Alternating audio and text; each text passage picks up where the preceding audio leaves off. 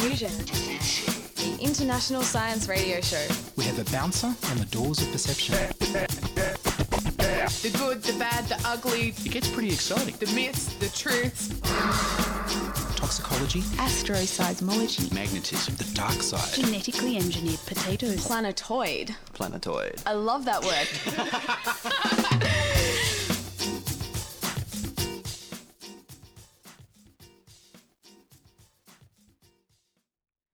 Hello and welcome to Diffusion. Relax while we lovingly imbibe your brain in a sweet, sweet waft of science. I'm Victoria Bond. On this edition, we will feature bird homos, belly buttons in sports, and the Hudson Canyon. But first up, here's the news with Mark West and Ian Wolfe.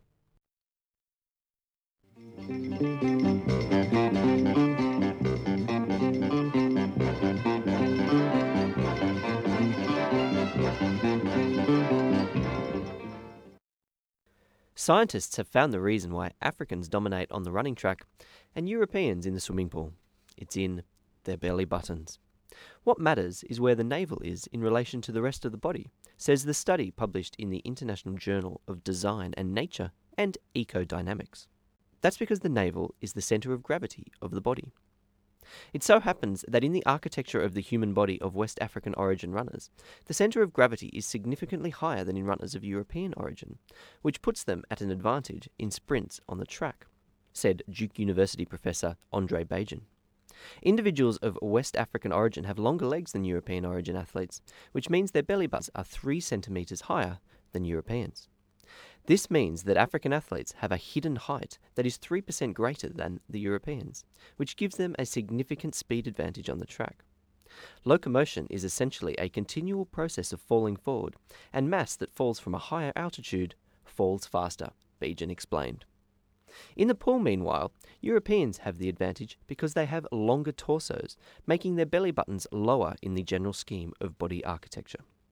The swimmer who makes the bigger wave is the faster swimmer, and a longer torso makes a bigger wave. A new study published this week may mark the end of the theory that homosexuality only has evolutionary disadvantages, according to Nature. The findings, based on observations of 93 bird species that are known to engage in homosexual activity, revealed that the amount of time males or females put towards parental care was inversely proportional to how often they engage in homosexual behavior. This means that homosexuality may not be costly for birds that have plenty of mating opportunities because of lower parenting demands.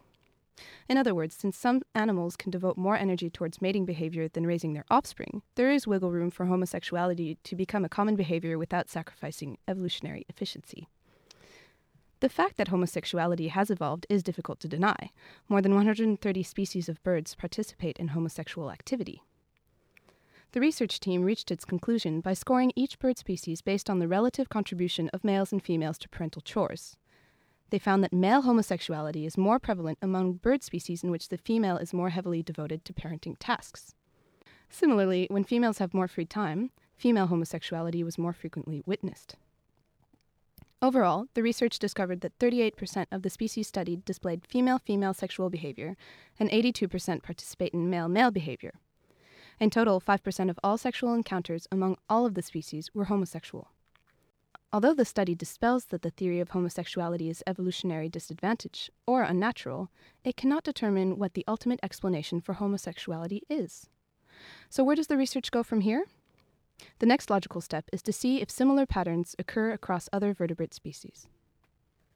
No phone reception? No problem. The Serval project, based at Flinders University in Melbourne, allows mobile phones to talk without connecting to the phone company.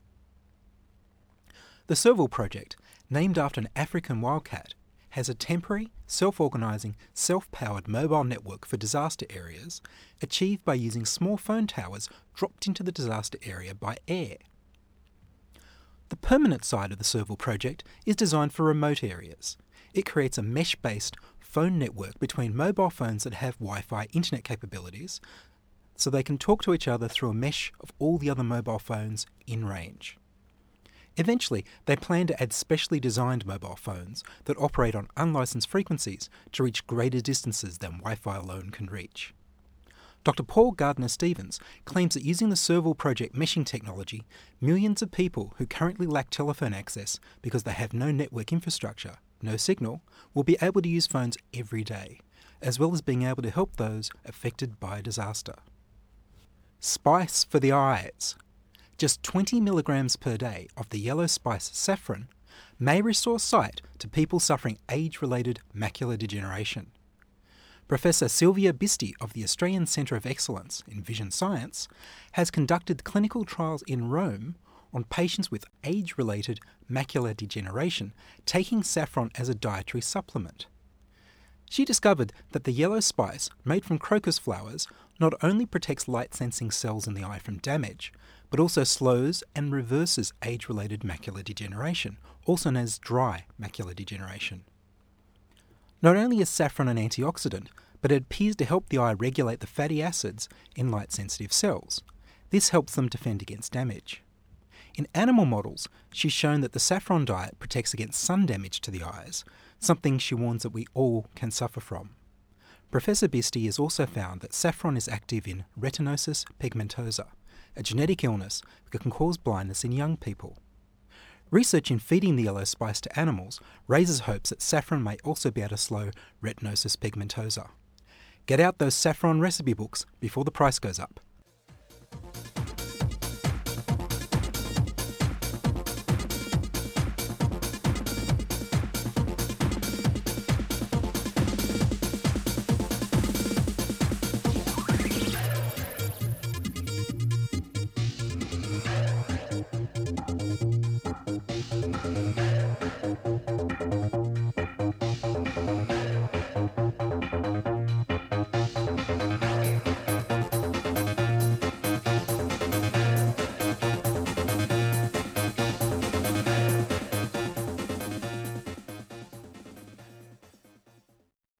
Next up, here's Lachlan Watmore rhapsodizing about the Hudson Canyon.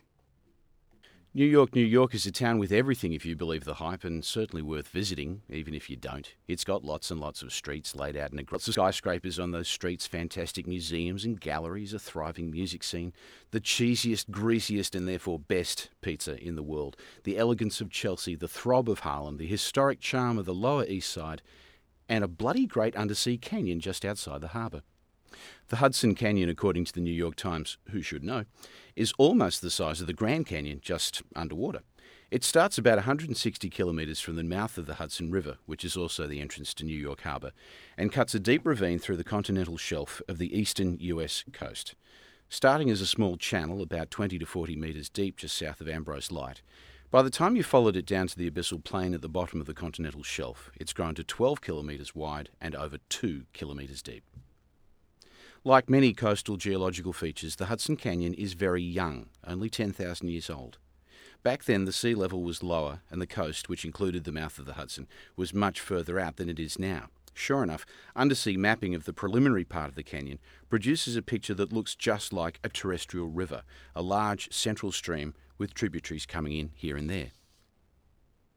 The canyon is very much active. Depending on conditions, currents can move either up or down it, and upwelling currents have made local waters a favourite with fishermen.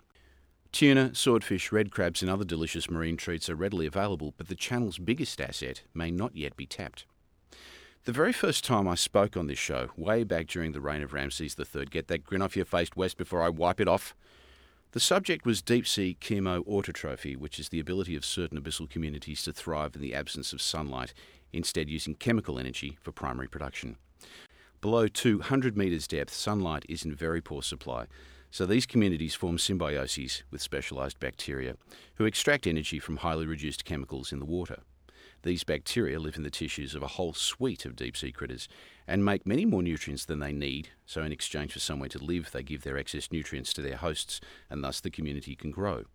The dissolved chemicals that they oxidise include different sulfides and methane. Back in 2007, a research team from Rutgers University, led by Dr. Peter A. Rona in partnership with the US National Oceanic and Atmospheric Administration, made 3 trips to the canyon and found high concentrations of dissolved methane in the water column. Their free-swimming, deep-sea diving, floor mapping and photographing robot also discovered large pits on the sea floor, possibly formed by the shrinking of methane ice and its impact on the sediment. Next month, Dr. Rona and his team will return with an even more whiz-bang robot in search of the chemo-autotrophic community that has so far eluded them. So we at Diffusion would like to wish them a fair wind and good hunting. Oh, and don't forget the pizza. You're listening to Diffusion Science Radio. Diffusion at 2SCR.com. Brought to you across Australia on the Community Radio Network.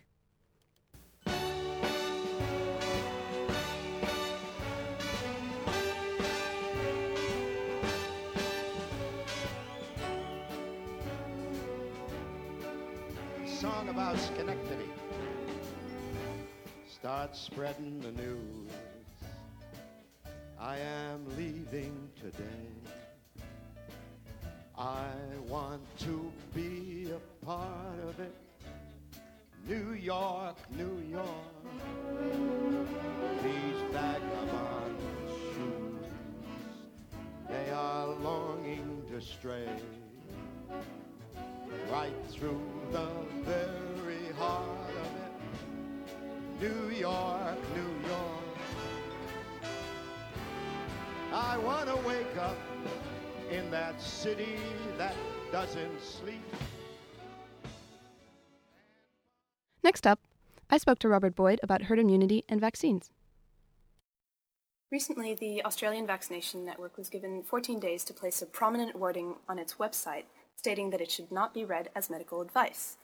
This warning was issued following an investigation that concluded that the group promoted inaccurate and misleading information to parents via its website. The Healthcare Complaints Commission moved to investigate the website following complaints, including from a New South Wales couple whose 4-week-old daughter died from whooping cough. My name's Professor Robert Boy. I'm a paediatrician and I'm Head of Clinical Research at the National Centre for Immunisation Research and Surveillance, and that's part of the University of Sydney. So you've done a bit of research on the effectiveness of vaccines and their role in the larger community. Can you tell us a little bit more about them? Well, vaccines are really the safest and the best way to protect young children, in fact the entire community, against serious infectious diseases that can be deadly. I've been involved in vaccine research for more than 20 years and seen the devastating effects as a paediatrician of diseases like Hib and meningococcal meningitis and blood poisoning, the damage that varicella can do, that whooping cough can do, the deaths that can result from a whole series of infections that until the last 20, 30 years were not preventable. And now that these diseases can be prevented, it's just a tragedy to see a child brought in with a vaccine-preventable disease which is either going to kill them or to damage them severely. So one of my key objectives is to raise awareness of immunisation, the safety, the fact that nothing's foolproof, that vaccinations are largely very effective. We have to look out for side effects, but we know that in general vaccines are very well tolerated. So some people would argue that these diseases, I mean, some of them, the ones that you're talking about, chickenpox, it's just a couple of poxes. It's not that dangerous, especially compared to some of the side effects that certain people are claiming vaccines cause. What would be your response to that? Well, there are a number of what we call diseases of childhood, including chickenpox, measles, mumps, rubella, which I freely admit for most children is relatively mild.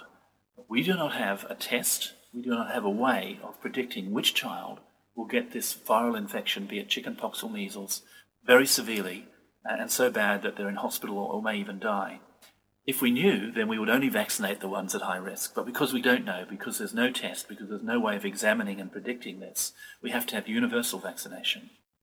And it was the introduction of universal vaccination which has literally saved hundreds of lives in Australia from the devastating effects in the small minority of children who can get measles or chickenpox. Let me give you a single example of a father I've only spoken to in the last week. He lost his 8-year-old child from one of the rare complications of chickenpox.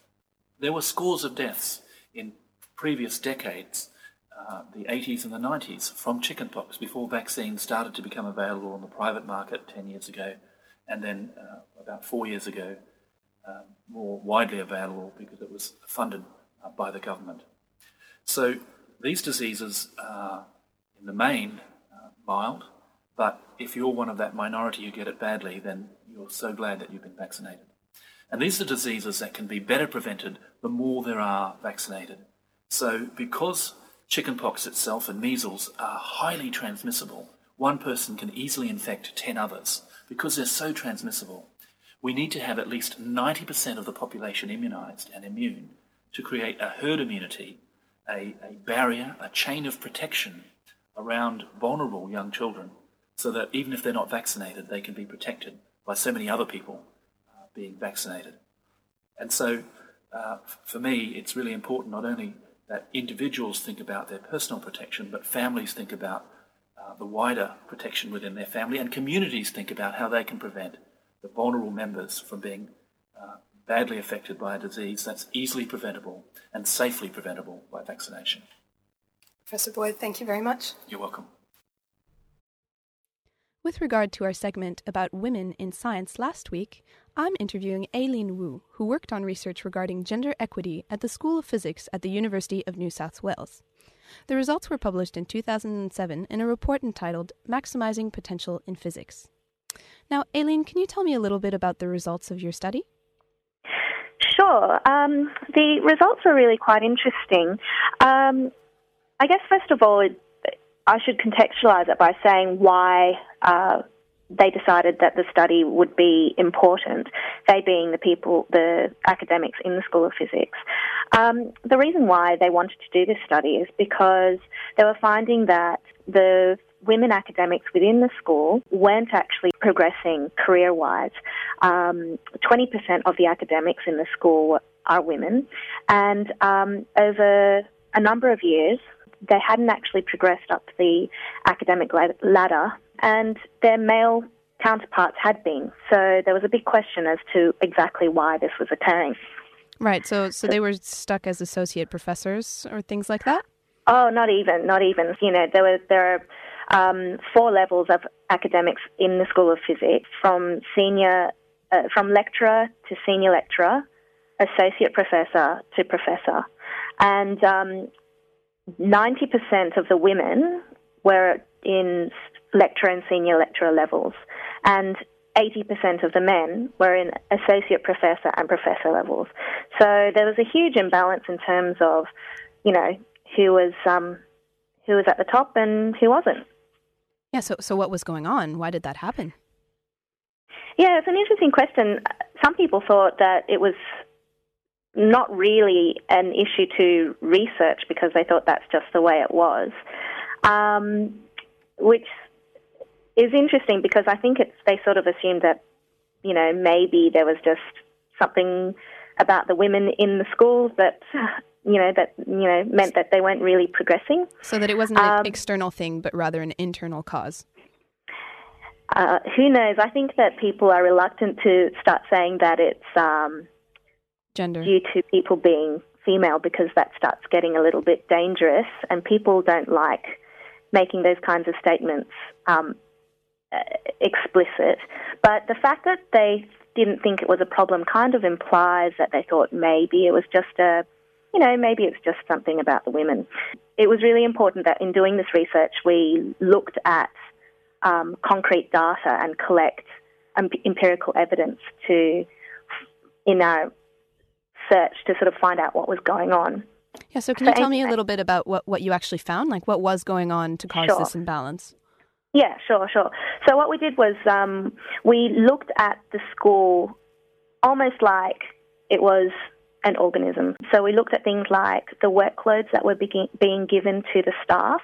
We even went down to calculating how many hours were allocated to each staff member for different types of work. And we sort of wanted to see if there were any patterns that could be discovered in what kind of work was being given to female and male staff, and whether that could go any way to explaining what was happening in terms of promotion. Academic workloads are comprised of lots of different things, including teaching and administration, as well as research. They would probably be the main kinds of things that academic work sort of is comprised of. we looked at workload over 3 years because we wanted to get a really good representative sample, and we calculated all the different academic staff working hours. And what we found was for academic men, the workloads ranged between 75 to 220 hours over that 3-year period. And when we looked at the academic women, we found that they were working 190 to 260 hours. So that's quite a big difference in the minimum working time. That's more than twice what the minimum working time for the sort of academic man was doing in the school. Right. So you'd expect, with results like that, you'd expect women to be ahead of the men, just based on the raw data. Yeah. So what happened? Exactly. What did you find anything to explain why there was this discrepancy still? Two things. I guess, yes, you'd think that if you worked lots, it meant that you were considered good for promotion, but it really depends on the kind of work that you're doing. There's good work, there's work that's going to be really advantageous to you for promotion, and there's kind of the drudge work, work that's just not going to get you promoted at all. And unfortunately, that's usually divided into research work, which is what gets you promoted, and teaching work, which is rarely of any benefit to you. And it turns out that the women were doing a huge proportion of the teaching work. And the teaching work usually takes more time as well. So really what we found was that the women were doing many hours of unrewarding work in terms of their careers. That's really interesting. And so how did this breakdown happen? Was it a self-selecting thing, or were women given more teaching positions? There were quite a few different reasons why it occurred. And I guess this goes to the heart, I think, of how workplaces can become unequitable for women or for any group, really. I don't think that no one set out with the intention of making it an unfair workplace. What it sort of seems like, it's just an accumulation of little solutions to problems that seem to be right at the time, but then just become this huge conglomerate of unfair sort of work practices. So what happened was that you had women coming into the workplace about a generation or so before us who came into the workplace in mainly teaching positions. So they were accepted as tutors within the School of Physics and became established as teachers. The men, in contrast, usually came in as researchers, and both groups became entrenched within those roles. So you're saying that the old way that women were hired was more often through these teaching positions. How about women today? Do you think there's hope for physicists in the future, women physicists? Yes, I think that in some ways, yes. The women that are entering academic work now are applying at the same kinds of levels as their male counterparts. So they don't have that initial problem in terms of starting out. They're not seen primarily as tutors or teachers.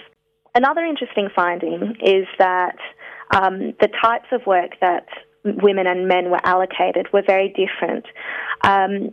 In terms of teaching, there are two different types of physics courses.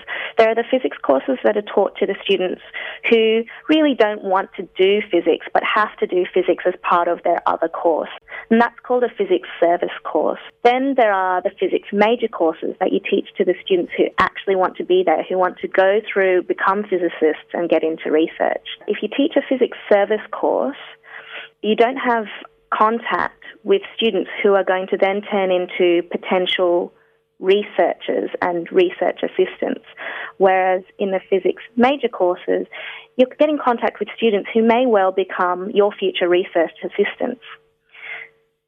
obviously this is an advantage to your research because if you have contact with these students, they may become a part of your team and can help you generate publications and help you do your research. It's a really important part to academic science. Women, who made up 21% of the staff, ended up teaching 70% of the physics service courses, whereas the men, who at that time made up 80% of the staff, only taught 30% of the physics service courses. And by contrast, the men taught a huge majority of the physics major courses. That is, women could go for years without actually getting new research assistance. So it seems like the gender problems were really insidious and spread throughout the entire faculty then. Yeah, they were. And I guess the interesting thing is that nobody ever really thought that it was happening. Yeah, stop to think about it. Well, no. Aileen Wu, thank you very much for your interview.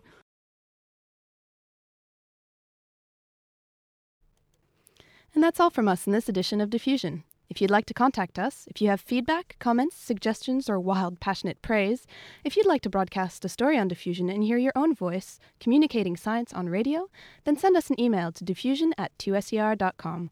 That's diffusion@2ser.com. Or subscribe to our podcast on our website, www.diffusionradio.com. Once again, that's www.diffusionradio.com. Contributing to the program were Mark West, Lachlan Watmore, Ian Wolfe, and me. Diffusion was produced in the studios of 2SER in Sydney. Diffusion is broadcast nationally via the Community Radio Network. I'm Victoria Bond. Join us inside your audio device of choice for more science wondering next week on Diffusion.